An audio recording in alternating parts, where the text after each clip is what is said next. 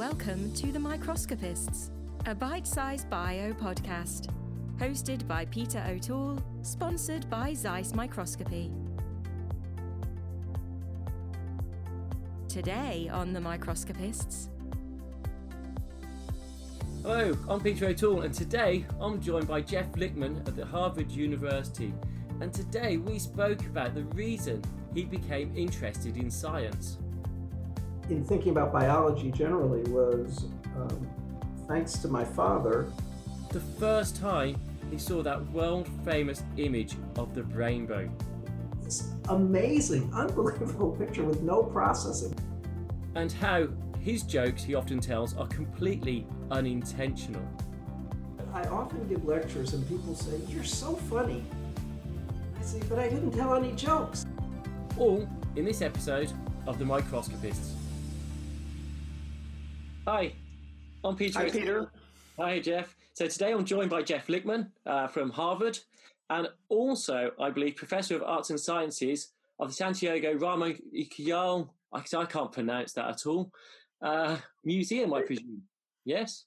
No, the Faculty of Arts and Sciences, they have a honorific title, a Cajal professor, and I have that. It's impossible to have that and not feel embarrassed because Cajal was, of course, the greatest imager in the history of biology, probably, certainly in the history of neuroscience. Actually, I've got to say, for those who are not so familiar, Jeff, thank you for sending the pictures through. I think I have a picture, actually, that you sent through. This is a really interesting picture. This is a picture of Cajal sitting in his workshop where he's staining. He has a number of microscopes, Zeiss microscopes, Zeiss achromatic objectives. And for me, my favorite feature of this picture is if you look by the mirror of the microscope he's using and just look to the right of it, you'll see a little glass of sherry. Do you see that? I can't really point on your screen, but right next to your head, there's a little glass of sherry suggesting he was drinking while he was working. And that's really dangerous when you look at the chemicals that he's dealing with everywhere there. But with that one proviso, just a truly amazing scientist in every respect. So you obviously feel very honoured for the position you've been given at the School of Arts and Sciences with his name. And your work has moved into neuroscience. But what got you into it to start with? Because were you ever destined, as a child, were you thinking, I'm going to be a neurobiologist? Or where do you start? I guess my beginnings in thinking about biology generally was thanks to my father. He was a physician, and when he went to medical school back in the 1940s, he's now deceased, every physician in training, every medical student had their own microscope that they had to buy so they could learn how to interpret blood smears and urinalysis and the like. And when he became a regular full-fledged physician, he was a hematologist, studied blood, and he got himself a nice microscope. And he put his medical school Leica microscope which was a monocular microscope, but it had oil immersion lenses in the bedroom that my brother and I shared. So from a very early age, maybe 4 or 5 years of age, there was a fancy, really good microscope in our room. And I can't speak for my brother, although he's a pathologist and an immunologist, so it must have rubbed off on him as well. We just looked at everything you could imagine under that microscope. So I was using a microscope at a reasonably sophisticated level when I was in grade school, looking at paramecia and virtually everything, every aspect of my growing up got scrutinized at the microscopic level. Everything, from mucus and other bodily secretions, I'm not going to mention, but everything basically was looked at with that microscope. So I took it for granted. What? Say what? That this is being recorded. Yeah, right. Well, yeah, maybe this should be deleted, but in any sense, I took it for granted that people wanted to know what things looked like when they were small. It didn't seem to me a special trait. But, as I got older and began to use microscopes as a undergraduate student in college, I realized many people were much more clumsy with microscopes than I was. And it wasn't because I had any special facility. It was just that I had one since I was a grade age school. So I knew that whatever I did in science, and I was very interested in biology, probably would have a component related to microscopes. We didn't use the word imaging back then. I was just looking at things.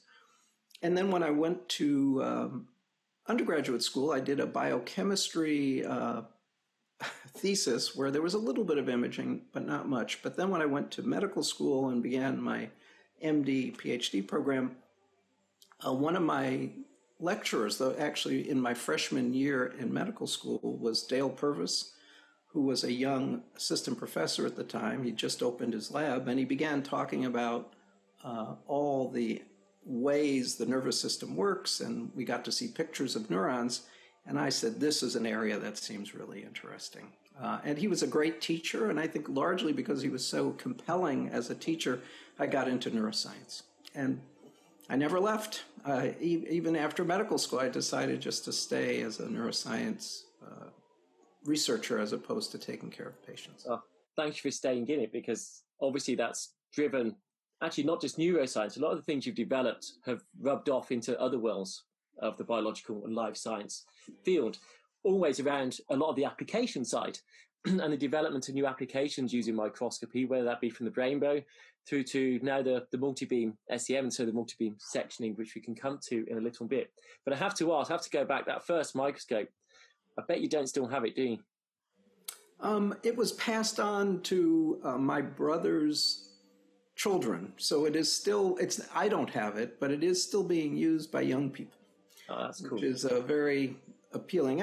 These microscopes basically can last forever because they're just tubes and glass, so if you take care of them, they're fine. I suspect it probably needs a good cleaning. I suspect you'll need a wrench now to move the slide, the stage mover, because the grease has gotten very tight, but the microscope still works. And it was a 1.3 NA oil immersion 60x lens, 63x lens. It was, almost state of the art back then. So it was quite good. I dread to think about the oil immersion bit, but I suppose I presume it's an upright? Yeah, an upright, sure. Yeah. No fluorescence. This is a monocular upright microscope. Yeah, I'm sure you can get an LED and a bit of coloured foil, and they can probably do fluorescence on it today as well for very low cost. If your brother's children are inventive enough with it, I think. So from that, so that's what inspired you to move into neurobiology itself. And I was going to ask you what your first microscope was, but that's patently obvious exactly what that was now. I've got to say, my first microscopes were dreadful. I really wanted to look down a microscope. I think most children are inquisitive and want to see what's going on, but there was so poor quality for the price range that my parents could afford. And even when I went to university, the microscopes at that level were so poor, I actually hated microscopes. So I couldn't operate them. I could never see what I wanted to see. And then I realized it was just the quality of the microscope can make a big difference. Yeah. So I definitely lucked out. And I don't even know that my father had any intention here, but it turned out to have impacted both my brother and my future careers, basically. We both use imaging in our daily work. So throughout that, so obviously you've reached I'm not going to say you're at the peak of your career, because you never know where you're going to end up. It can still go up, but you're the very highest in your area for science. But it's never easy to get there. So what's been the biggest challenge that you've come across in all those years to get to the pinnacle of your I think people who are in science for the long game are people who really can't do anything else. It's not that I'm making strategic decisions about what to do in order to climb a rung on a ladder, to get tenure, to get a paper published in a particular journal. I don't think about it that way. I think most scientists who are my age, who are still scientists, have to have some innate pleasure that they get out of doing science. And you have to, of course, be curious. You have to, if you run out of curiosity, basically that's the end. And I think if I have any particular gift, it's that I'm curious. I'm really interested about things. So it's not been hard. I wouldn't say every step of the way has been easy. In fact, almost everything we do seems technically hard. And that's why there are, a lot of things that we've tried to do differently, new technologies. And you've mentioned some that are successful or somewhat successful, but there are many other technologies we have invented that you've never heard of because they didn't have legs. They didn't go anywhere. They weren't really that good an idea.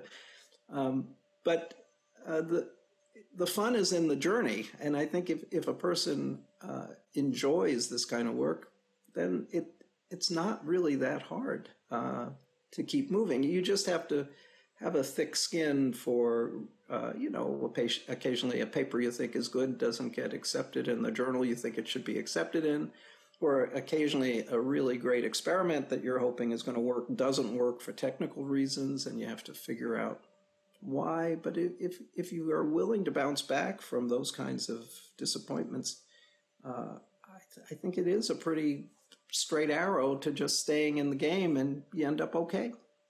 Which actually comes to, I'm shooting ahead in where I was going to go is ask him of these things. We talked about getting some of the work published. Sometimes it doesn't get published where you expect it to get, or hope it would get published. It knocks down, and for whatever reason, which can be fairly frustrating sometimes, because some of the best work can be some of the perceived lower ranking journals, certainly. But what is your favourite publication that you've authored or co-authored? I'll give you two if you can't pick one. Well, I mean, it's a no-brainer for me, I think, if I think about this. And that is, I had a very fortunate experience as a graduate student. I worked in the lab of a very hardworking scientist, Dale Purvis, and he and I participated in a number of experiments that were part of his main mission in the lab, and I helped with. And while I was working on that, he suggested I look at a particular ganglion, that a piece of the autonomic nervous system no one had ever looked at before. And I decided, I'll take a look at this. A guy named Santagathy, a very famous scientist from Europe, had suggested to Dale Purvis in a letter that somebody should look at this collection of nerve cells because they're so exposed and accessible. I began looking at them, and I saw something there that I thought was quite interesting, which was that they were innervated by only one axon in adults, and I knew that muscle fibers are also only contacted by one axon in adults. So I suggested to him that maybe I could look at whether they're contacted by multiple axons in development, as is known to be the case in muscle. That was a recent finding in muscle. And I looked and found that was the case. And so this was, for me, the first example of a neuron undergoing a rather radical change in its wiring diagram in early postnatal life. And I think this was not his agenda, it was my agenda. And when I wrote up the paper, he said, why don't you publish this by yourself as a graduate student? And I said, is that because you think this is bullshit? He said, no. He said, it wasn't my idea. And you've been very helpful. We've got 6 or 7 papers together. So why don't you just publish this by yourself? So I published. I actually sent it to Nature at his suggestion. And over Christmas, I sent it just before the Christmas break. He called me and said they sent it right back, that it was too specialized for Nature. So they were not interested. They didn't even review it. So it was the first triage paper that I knew I'd never heard of a paper being sent back without review. And it happened to me. And so I was really despondent for a few minutes. And he said, send it to the Journal of Physiology. So sent it to the Journal of Physiology and got very good reviews. And I then went to a meeting and described that result. And there was a Nature reporter at the meeting who then wrote like a news and views about my result. And then when that was published in Nature, I said, why was the original not interesting enough for Nature? But the report of it was. So it all ended up very nicely. But I am extremely grateful to my mentor for this. But the idea of having my thesis published, and I wrote 2 papers, both in the Journal of Physiology, where I was sole author as a graduate student, is unique. I mean, it's hard for me to imagine allowing that to happen to one of my graduate students working with me. So it's even more impressive to see the generosity of my mentor back then. And so that paper has a very special place for me. That's a great story as well. Just to the rejection and then how it's been well before once it was out there. It was interesting, the sole authorship question, because that's less and less the case now. I think, I think there's an acceptance that teamwork, and very few publications come from one person doing absolutely everything from concept to maturing it and optimizing it to actually publishing it. And quite often I think it is team science now. But what's your feelings? Yeah, I mean, I would say it's not just one person. It's rarely even the case, at least in my field, that one laboratory has the expertise to generate a paper that's acceptable to journals that have a pretty high bar of what's acceptable. That you need more expertise than exists in a lab. No lab is really good at everything, but most papers now require everything. They require maybe molecular analysis and animal behavior in the same paper, but behaviorists are not molecular biologists, so you can't do that in one lab easily. So I think this has changed a lot, this idea of a kind of collaborative science. And you probably know that it's not just that there's one first author now. Sometimes there are 2 or 3 first authors, and the fight is who is the first author. And at the other end, the senior authors, it's not just one, but there are several senior authors, and they also have to be put in the right order. And in between, there's a host of people who did small parts of these projects. So I think this is the reality, and it makes for a kind of science that is somewhat unsettling in the sense that no one who writes or is a participant in a study like this can attest to the quality of every single thing done in that paper. Whereas when I was the sole author of a paper published in Journal of Physiology, the buck started and stopped with me. I knew everything. There was no one else to blame for anything that was wrong. Now it's very complicated, and none of these papers are fully understood by everyone who is a co-author. And that is a weird situation, I think. So my next question now, I don't want to go too serious, but I think it's quite an important point. I think team science is really important. I think that is what we're doing, and I think that is the right way to do it. But I also, when you see papers rejected because they've missed an area out, or could you now go on to do this? Well, that's kind of the next research project, but they're asking for it to be done for that publication. What's your feelings on that?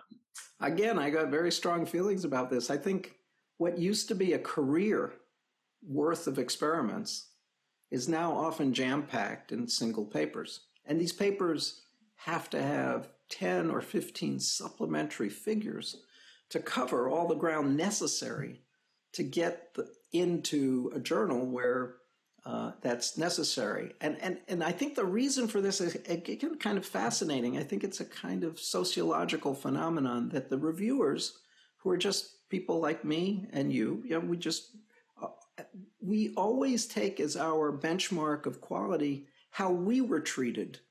So as soon as some reviewer asks us to do extra, then when we review papers, we assume that's now the common level. And so there's only one direction things go. They get increasingly impossible.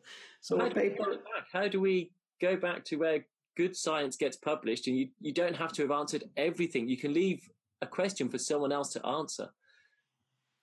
So one possibility is that the democratization of publishing, that is, there are all sorts of places one can publish, that are not just the name brand high visibility journals means that papers don't have to be everything to everyone to still be published.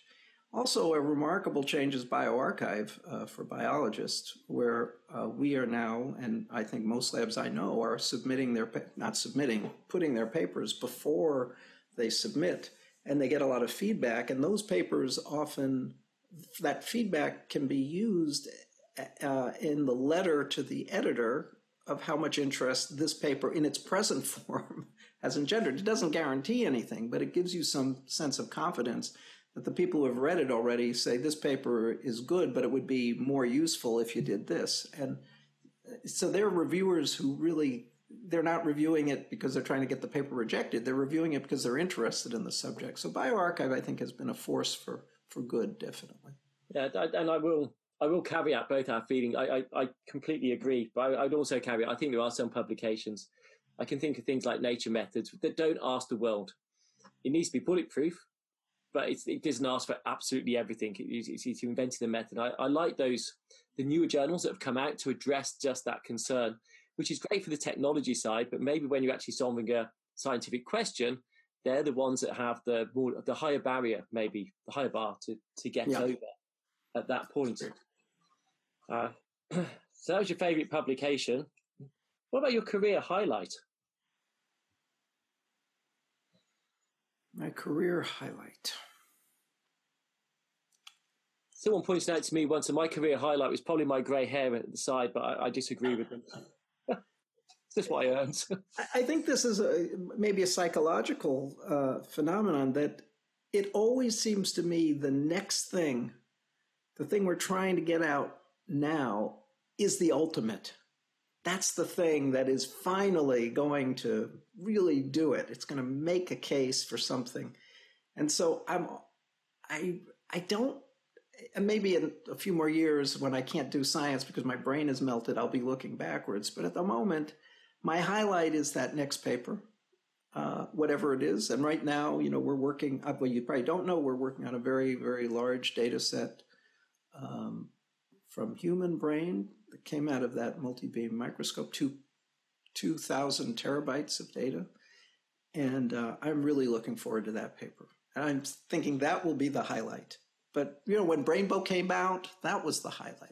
And when I first saw synapse elimination as a graduate student, that was the highlight. It's always whatever I'm doing, I think that's the highlight. Which is good. If you're always looking back, that's not good. Yeah. So you're always looking forward. 2,000 terabyte, did you say? 2,000 terabytes, yeah.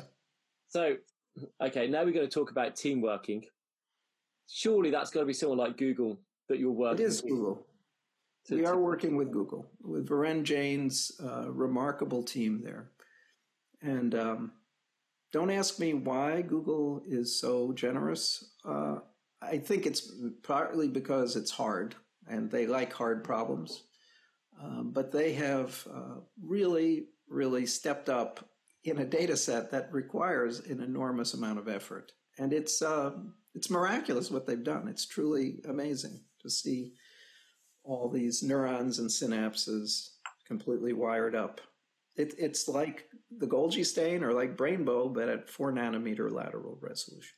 So I'll come back to this in a moment, but just thinking about the neurons, I can see on your screen behind you that you've got neurons. However, that looks like an Apple PC, and I'm guessing that isn't your office. You're right. I don't use Apple products mostly because many of the programs we have don't run on the Mac operating system. This is not my office. I don't know whose office this is. I envy this person who has an office in the corner. If you look behind me, you see it's a corner office overlooking a river. I think maybe the Hudson River. I don't know. I'm in a dingy little bedroom right now, but the room didn't seem like my own office until I photoshopped some neurons. Those are actually human neurons from this project we're doing with Google on the screen. And I also put a Diet Coke back there too. I'm addicted to Diet Coke, so I feel comfortable in this office. And So is this your office? Is this your true office? Yes, that's my true office. Not this time of year, but probably in February or January, a year or two ago. I've got to say that does look, yes, and you get proper snow. We very, very, very rarely get proper snow these days, and we used to get proper snow. We'll see as the climate changes whether we'll continue to get it. The thing in that office is that as you notice, I'm facing away from the window. And that's for the obvious reason that if I was facing the other way, I'd get nothing done. It's just really a beautiful view of that room. So I face away, and people who visit me, which is now no one ever comes to my office, including me. I haven't been in my office for 6 months, thanks to COVID, face out, and I face inward to a much more boring scene. Like I said, but that looks like an apple as well.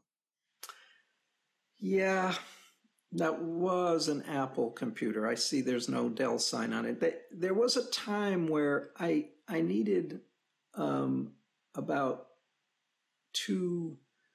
I needed a solid state disk with 2 terabytes at least, and I needed 64 gigabytes of RAM to make a laptop run powerfully. And there was no laptop that didn't weigh 20 pounds that would do that. That was a PC. So I took a Macintosh laptop, and I stripped out the operating system and turned it into a Windows machine.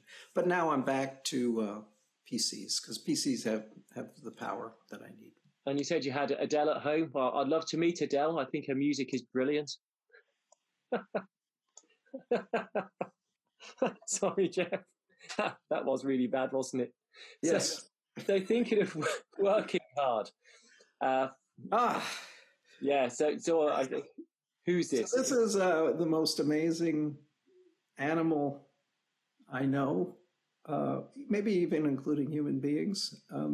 That is Minnie. Actually, Minerva is her real name. She's a Glen of Emaal terrier. You've probably never heard of a Glen of Emaal. Imaal. It's an Irish terrier breed, pretty uncommon because they look so funny. You can already tell, just looking at that dog, that its head is gigantic. It's got a really big, really, really big head. It actually looks a lot like an Irish wolfhound. And if you know anything about Irish wolfhounds, they're the size of small horses. And Minnie a Glen of Emaal is just like an Irish wolfhound, except its legs are only this big. So it's a gigantic dog on very, very small legs. And what that means, it's really interesting, I think, from a neurobiological standpoint. It has this gigantic brain, but very little amount of body to use it for.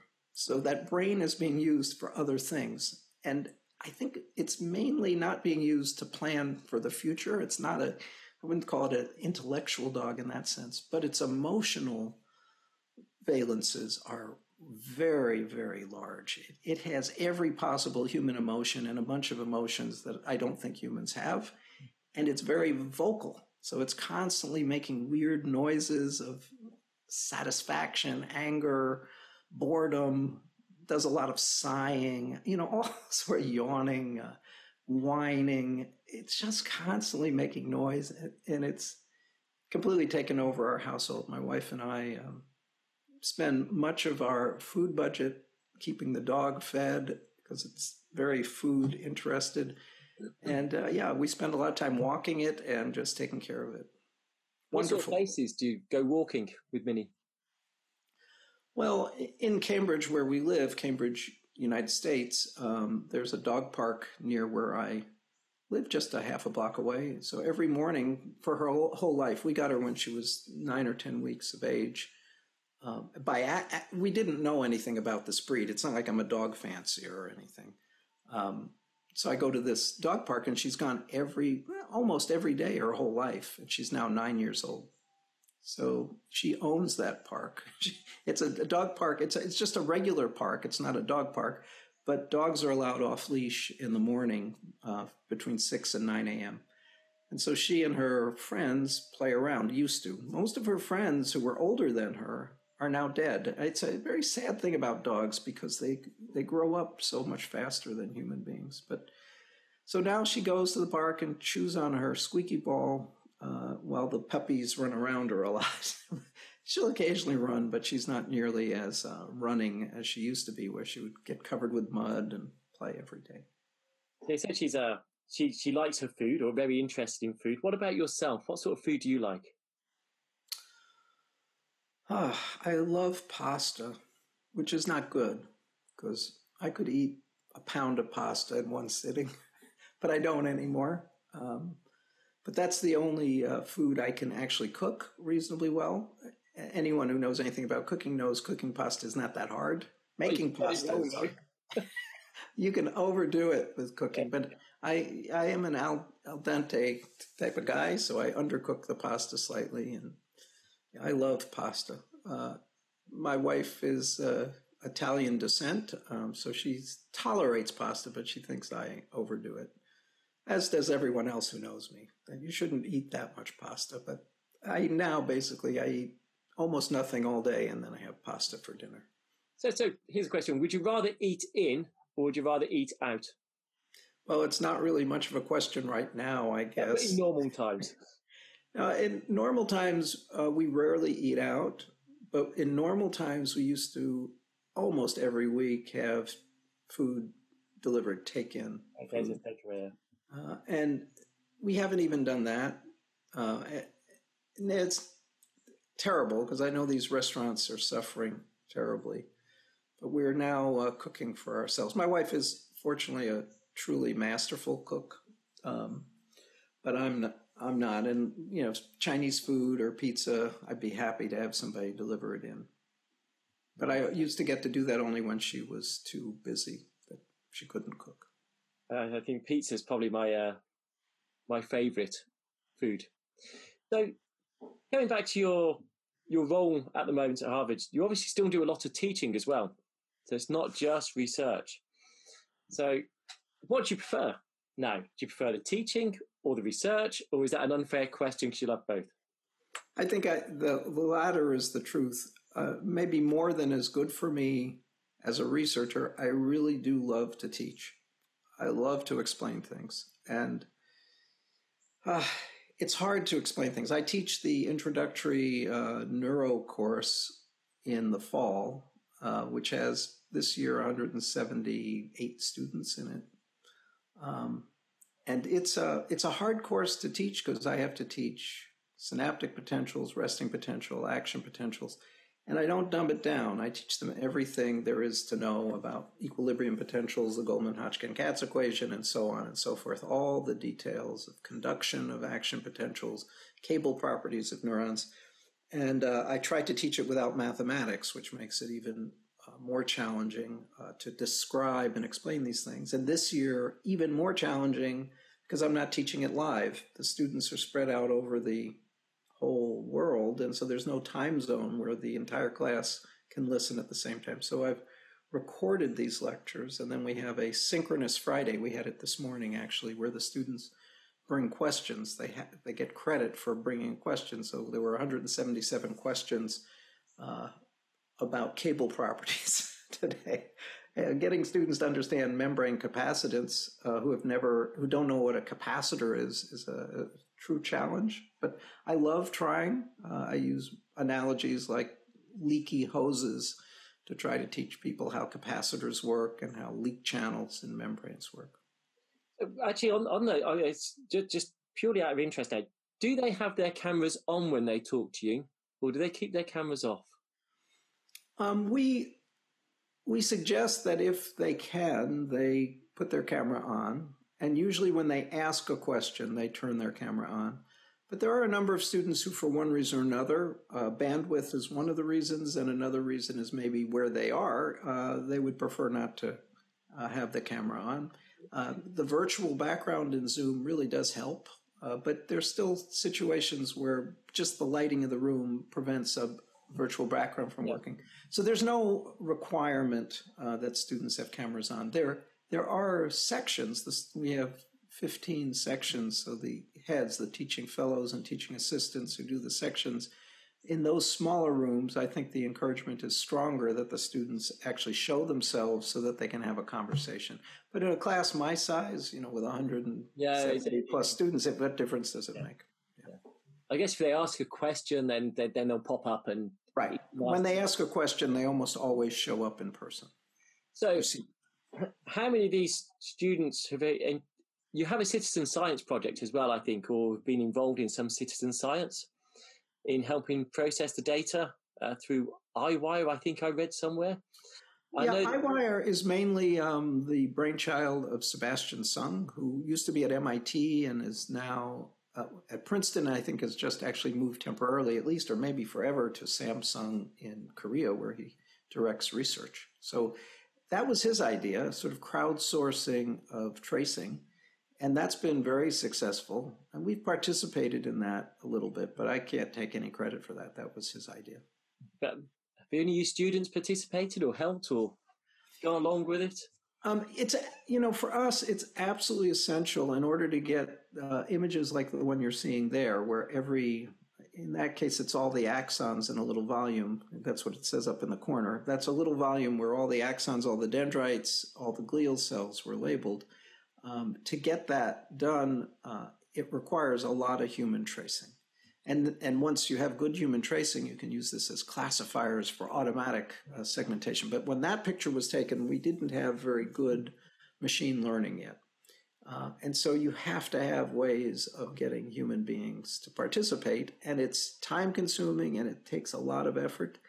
And we have taken advantage in my lab, not so much citizen science as undergraduate pre-med student science, where students help us participate in these things, sometimes generate a thesis for their undergraduate thesis. And all we can do in return basically is write letters of recommendation to help them get into postgraduate schools like medical school, which for Harvard students, both this helps, but it's never necessary. These are all good students pretty much. So the image we just saw in this sort of image, so obviously you saw on the famous rainbow images itself.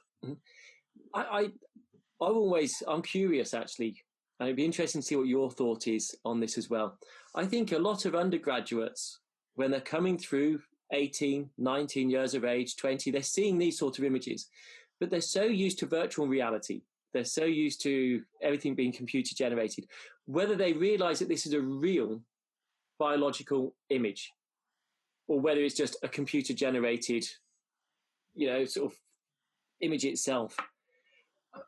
Do you have similar thoughts or concern? I get concerned about it because I think they come to us and when they come to do their PhD, they have no idea what they can do with a microscope. They still think it's black and white drawing under a microscope.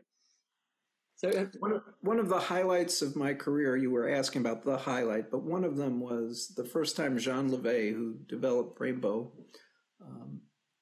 was showing me on the confocal a sample of brain. It could have been a hippocampus like this. I think actually it was cerebral cortex, but it's very similar, where he first scanned the section with a laser light that activated the red fluorescent protein. So you got an image that was red of neurons.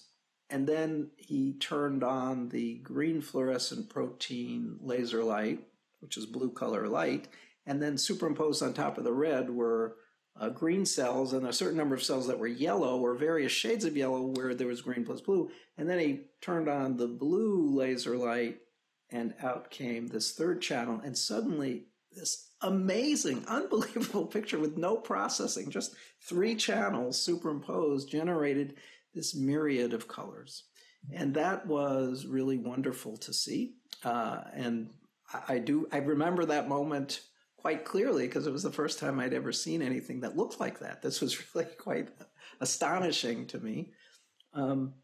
Now, I think we're a little jaded because computer science can take, for example, electron microscopic images and do exactly the same thing post hoc through machine learning.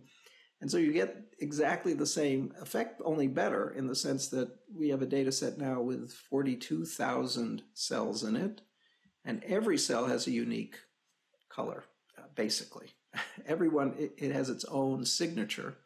So whereas with Brainbow, maybe you have 50 colors, to have 42,000 colors and every cell is a uniquely identified object and all the synapses are there, and it's, it makes the highlight reel of Brainbow seem a little unimpressive, actually, when you start seeing what electron microscopy can do for you. Maybe a bit harsh, but and that's so the EM. So that's using the multi-beam setup. And so I've got to ask. I think last time you had 32 or 64 beams. Is it still set at that, or have you got more beams? We have 61 beams. There is a 91 beam out there with one more. It's a hexagonal array of beams, and so if you add one more array of beams around the outside, you get to 91 beams. And as soon as we can figure out a way to afford the extraordinary expense of such a device, we definitely want one, because that will speed our image acquisition, which is our bottleneck right now. So it's the acquisition that's the bottleneck, not the analysis? It used to be that, no matter how slowly you image it, it's going to take you years to segment it and stuff. But the segmentation, thanks to teams like Varun Jain's team at Google and Sebastian Sung's team at Princeton, have figured out really, really powerful and efficient algorithms that if you give it enough training data, they can do this job quite quickly.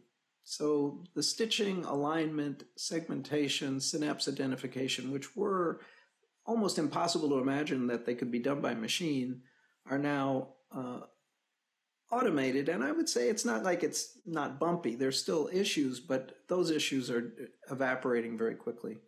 Whereas the image acquisition is rate limited by the number of machines we have, because we can sort of disperse our data on many machines. So if I had 20 multi-beams, projects that take 6 months could be done in a couple of days.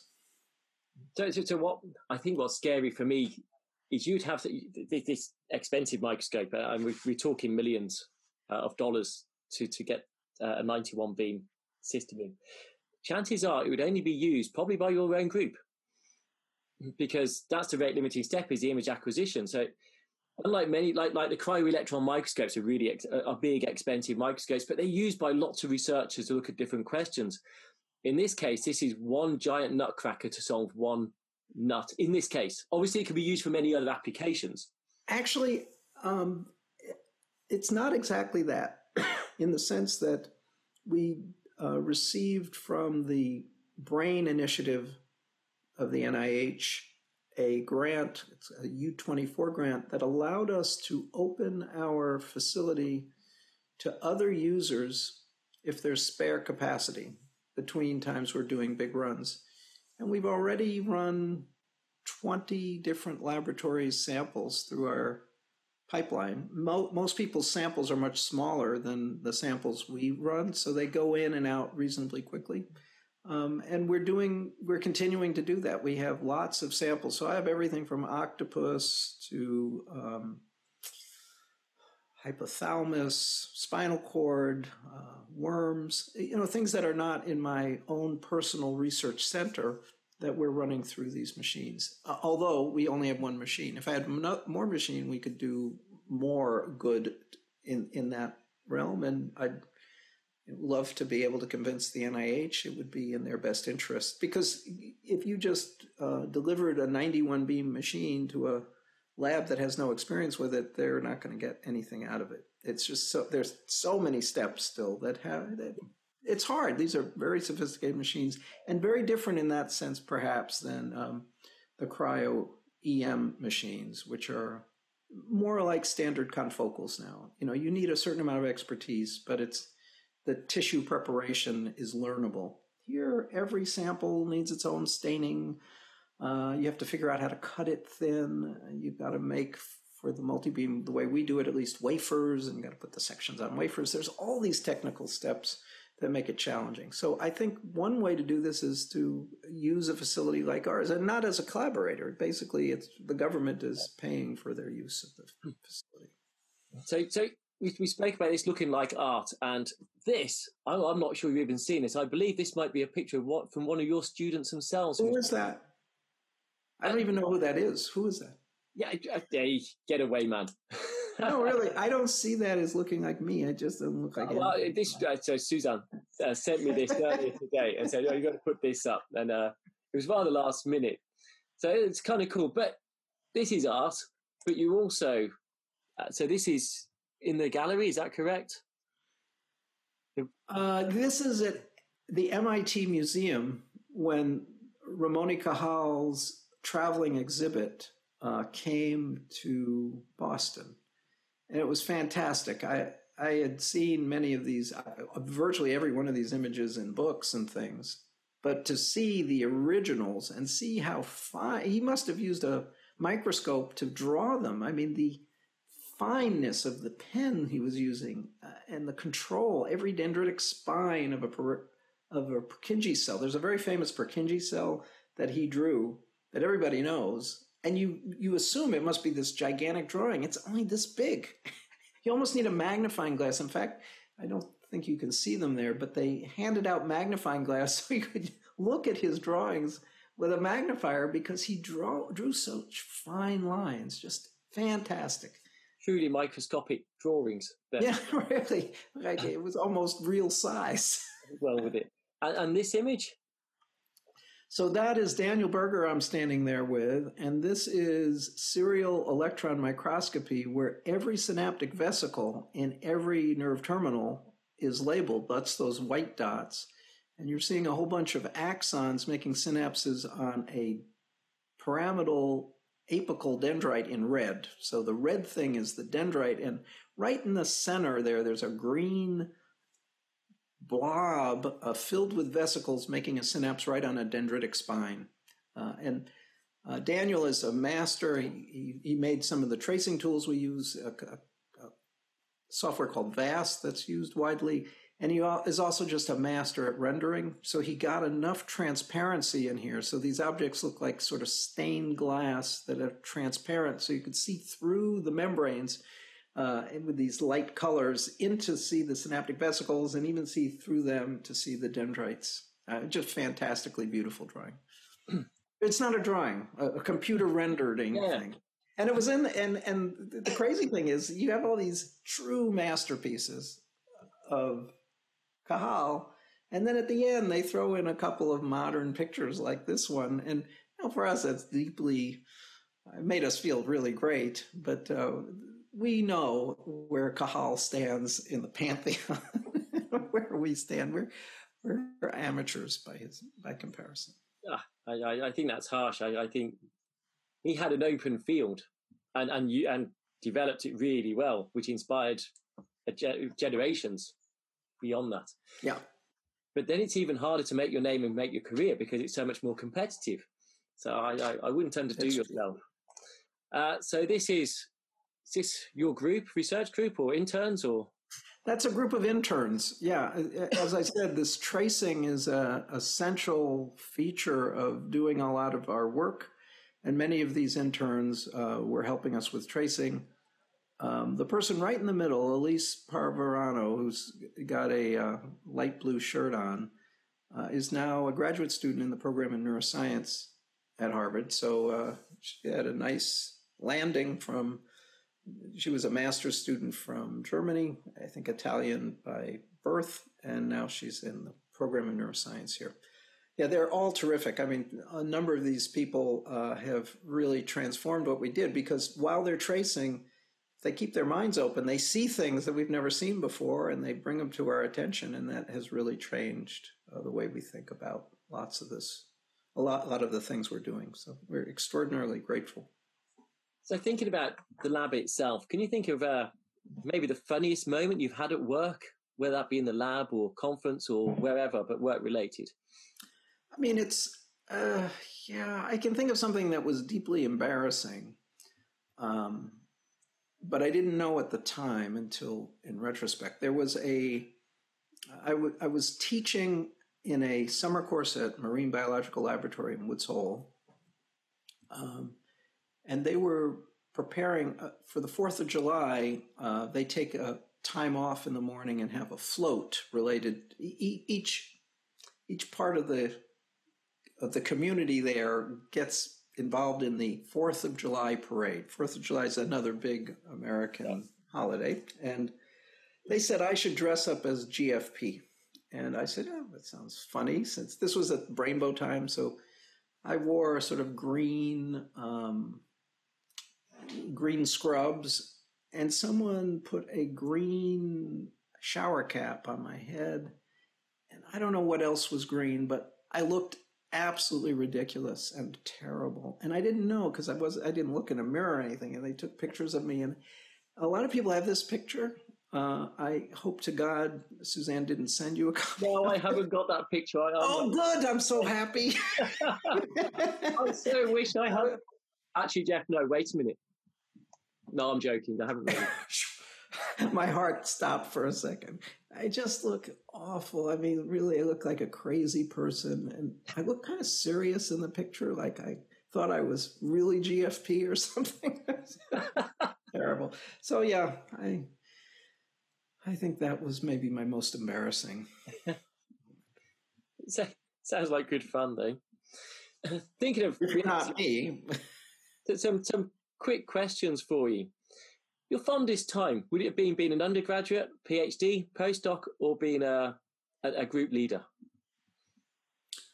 I think without question, the most exciting time in my life was when I was in a laboratory as a graduate student. I had a feeling you were going to say that. It was just, the only thing that held me back was the number of hours in a day. And that was, I had very few complications to work hard. Nowadays, I got to really find time to do things. But back then, time was, I could use as much time as I wanted. And I was productive because of that. And it turned me into something that I was not when I entered graduate school. So slap me down if I'm completely wrong. I'll be guessing also that you don't spend much time in the lab anymore. And most of your time is actually writing, getting the grants, and directing and leading in many other areas and administration parts as well. Is that correct? I mean, the sad truth of the matter is that many of the manually challenging steps in the kind of work I don't do anymore. And it's not that I don't want to, I just don't, for one reason or another.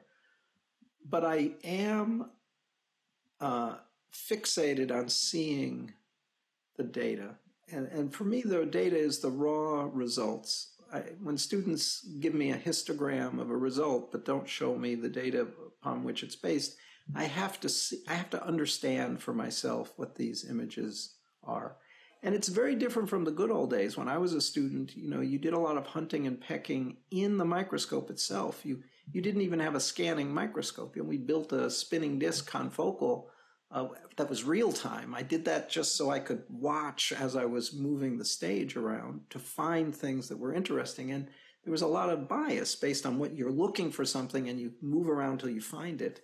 Nowadays, of course, the modern confocal microscopes and the EM microscopes, we're not doing that at all. We do this kind of shoot first and ask questions later, as Josh Morgan and I said in a paper, as opposed to looking for something interesting to take a picture of and shoot. And so now we have a much more unbiased data set to look at, and I want to look at those data sets. So when students generate data, I want to see it. So I spend a lot of time looking, sharing. The students share with me now with Zoom, sharing the screen, and we play through stacks of images, and we zoom up. And lab meetings we just have one person per lab meeting present, and they present for 2 hours. And during those 2 hours, I expect that they will show the raw data, and we discuss the quality of the data. And if I don't do that, I'm not happy.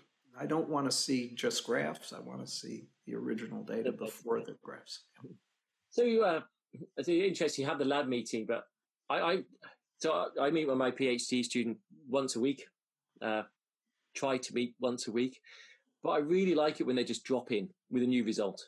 Rather than waiting, I do like that. Come and tell me as you're going along, just drip feed it. and come with the excitement. So I guess my office door is open at that point rather than closed, even though there's things going on. Sometimes you can't see them.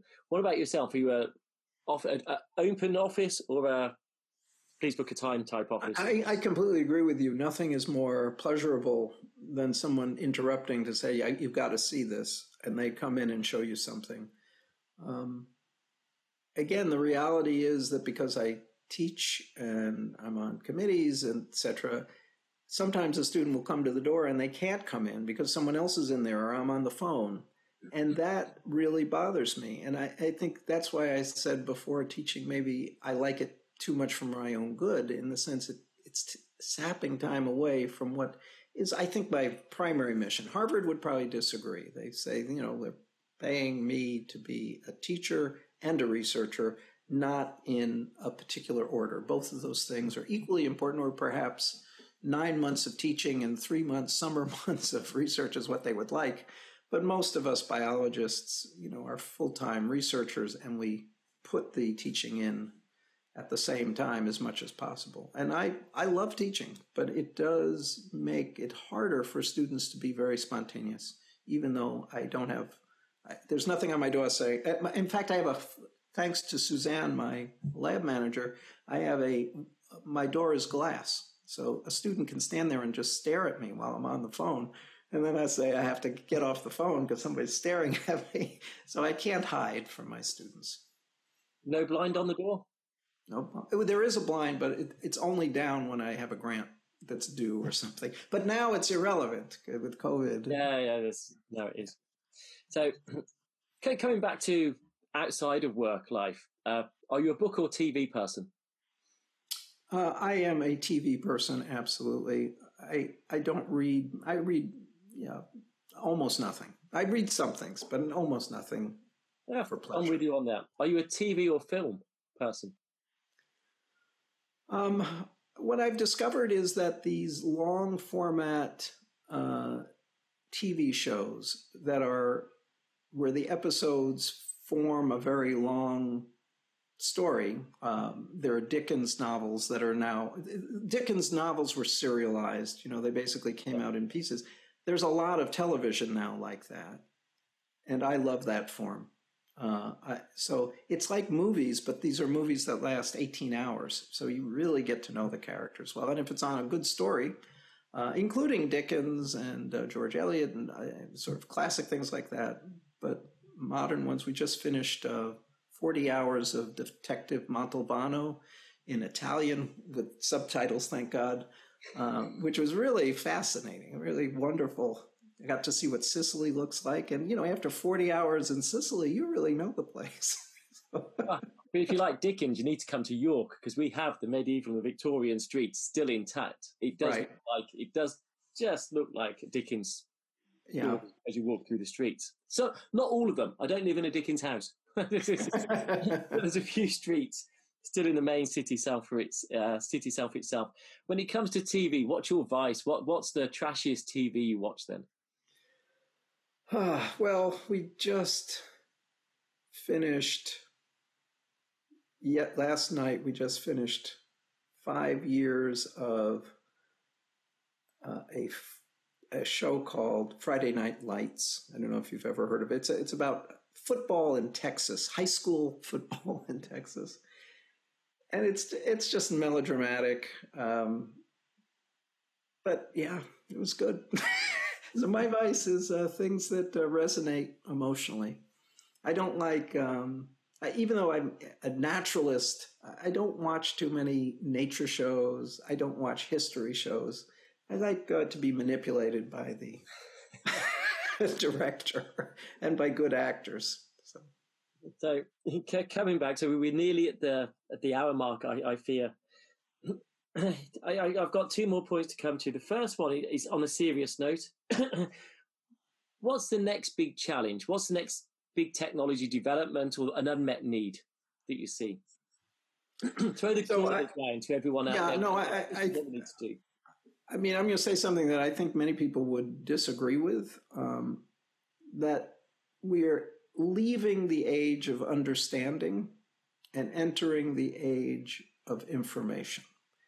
And I see understanding and information as antagonists. That when we had very little data, it was easy to have an understanding or an idea of how something works. And the biggest enemy for that kind of understanding is actual big data, because it provides you with so much more than you ever imagined biology could provide. And scientists have to come to grips with the fact you can't just verbally explain the connectome of a whole animal, a mouse or a worm. We're trying to help promote the idea of doing a whole mouse's brain's connectome.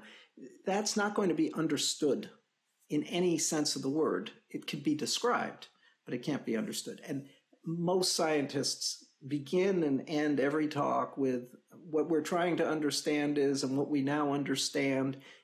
I think that's going to be outdated language. So that's, I think, the biggest challenge is, what do you replace understanding with when you just have big data sets? What is the alternative to understanding? But do you not think that that will create the next part of understanding? Once you've got all that information and you got it there, do you not think people will delve down into that information to find new questions to solve the answers to within that data set? I think the problem is that the complexity of the things we're trying to understand transcend the thought processes of a human brain. I think that's the problem. It's not that there really is understanding there. It's that the complexity of the system is beyond understanding. If I say to you, do you understand London? You say, what do you mean by that? That's crazy. There's just so much going on in London. What do you mean? There's millions of people. There are all these streets and every different kind of house. If you think that's complicated, think of a brain. It's way more complicated than that. You can't understand it. It's ill-posed to say, can you understand it? You can't understand London. You're never going to understand a human brain. But you can understand parts of London. Could you? Well, but connectomics and other fields like genomics, which try to give you entire data sets, omics-style data sets, are not there to understand the three-dimensional structure of one molecule and how it interacts with another, or how one synapse works. It's to try to understand how you get an emergent property like behavior out of this vastly complicated network. I don't know how you get there by this reductive approach. I think you have to confront the data on the level at which it exists. It was designed to work as a network, so you have to think about it as a network. But it's not a network that's trivial. It's a network with insane numbers of parts that do many different things simultaneously all over the brain. So, quite literally mind-blowing. I think. Yes. And on that pun, I've got to ask you, what is your best science joke? And if you don't have a good science joke, what is your best joke? Come on, give it us. I think the joke's on me, really, here, in the sense that I often give lectures and people say, you're so funny. And I say, but I didn't tell any jokes. They said it was filled with jokes. I said, I was serious. I'm not a funny person. By nature, I'm dead serious. But for some reason, people think I'm telling jokes all the time. I hardly ever told a joke in my whole life. I'm sorry, I can't give you a good answer. Oh. Actually, be warned here, because when people get cross with me sometimes, I sometimes think they're just joking, and that's my defense mechanism. So maybe all these people think, maybe you're really cross with them. It's just their defense thinking, oh, it's just joking. That's quite funny. Maybe that's what it is. Anyway, Jeff, thank you very much for taking your time with me today to talk. It was a pleasure, Peter. Fantastic. I really enjoyed talking to you. And I hope everyone really enjoys this in a big way, because this has been a thrill. Thank you. Thank you, Peter. Yes. Good luck. Stay well. Bye-bye. Thank you. Thank you for listening to The Microscopists, a bite-sized bio podcast sponsored by Zeiss Microscopy. To view all audio and video recordings from this series, please visit bitesizebio.com/the-microscopists.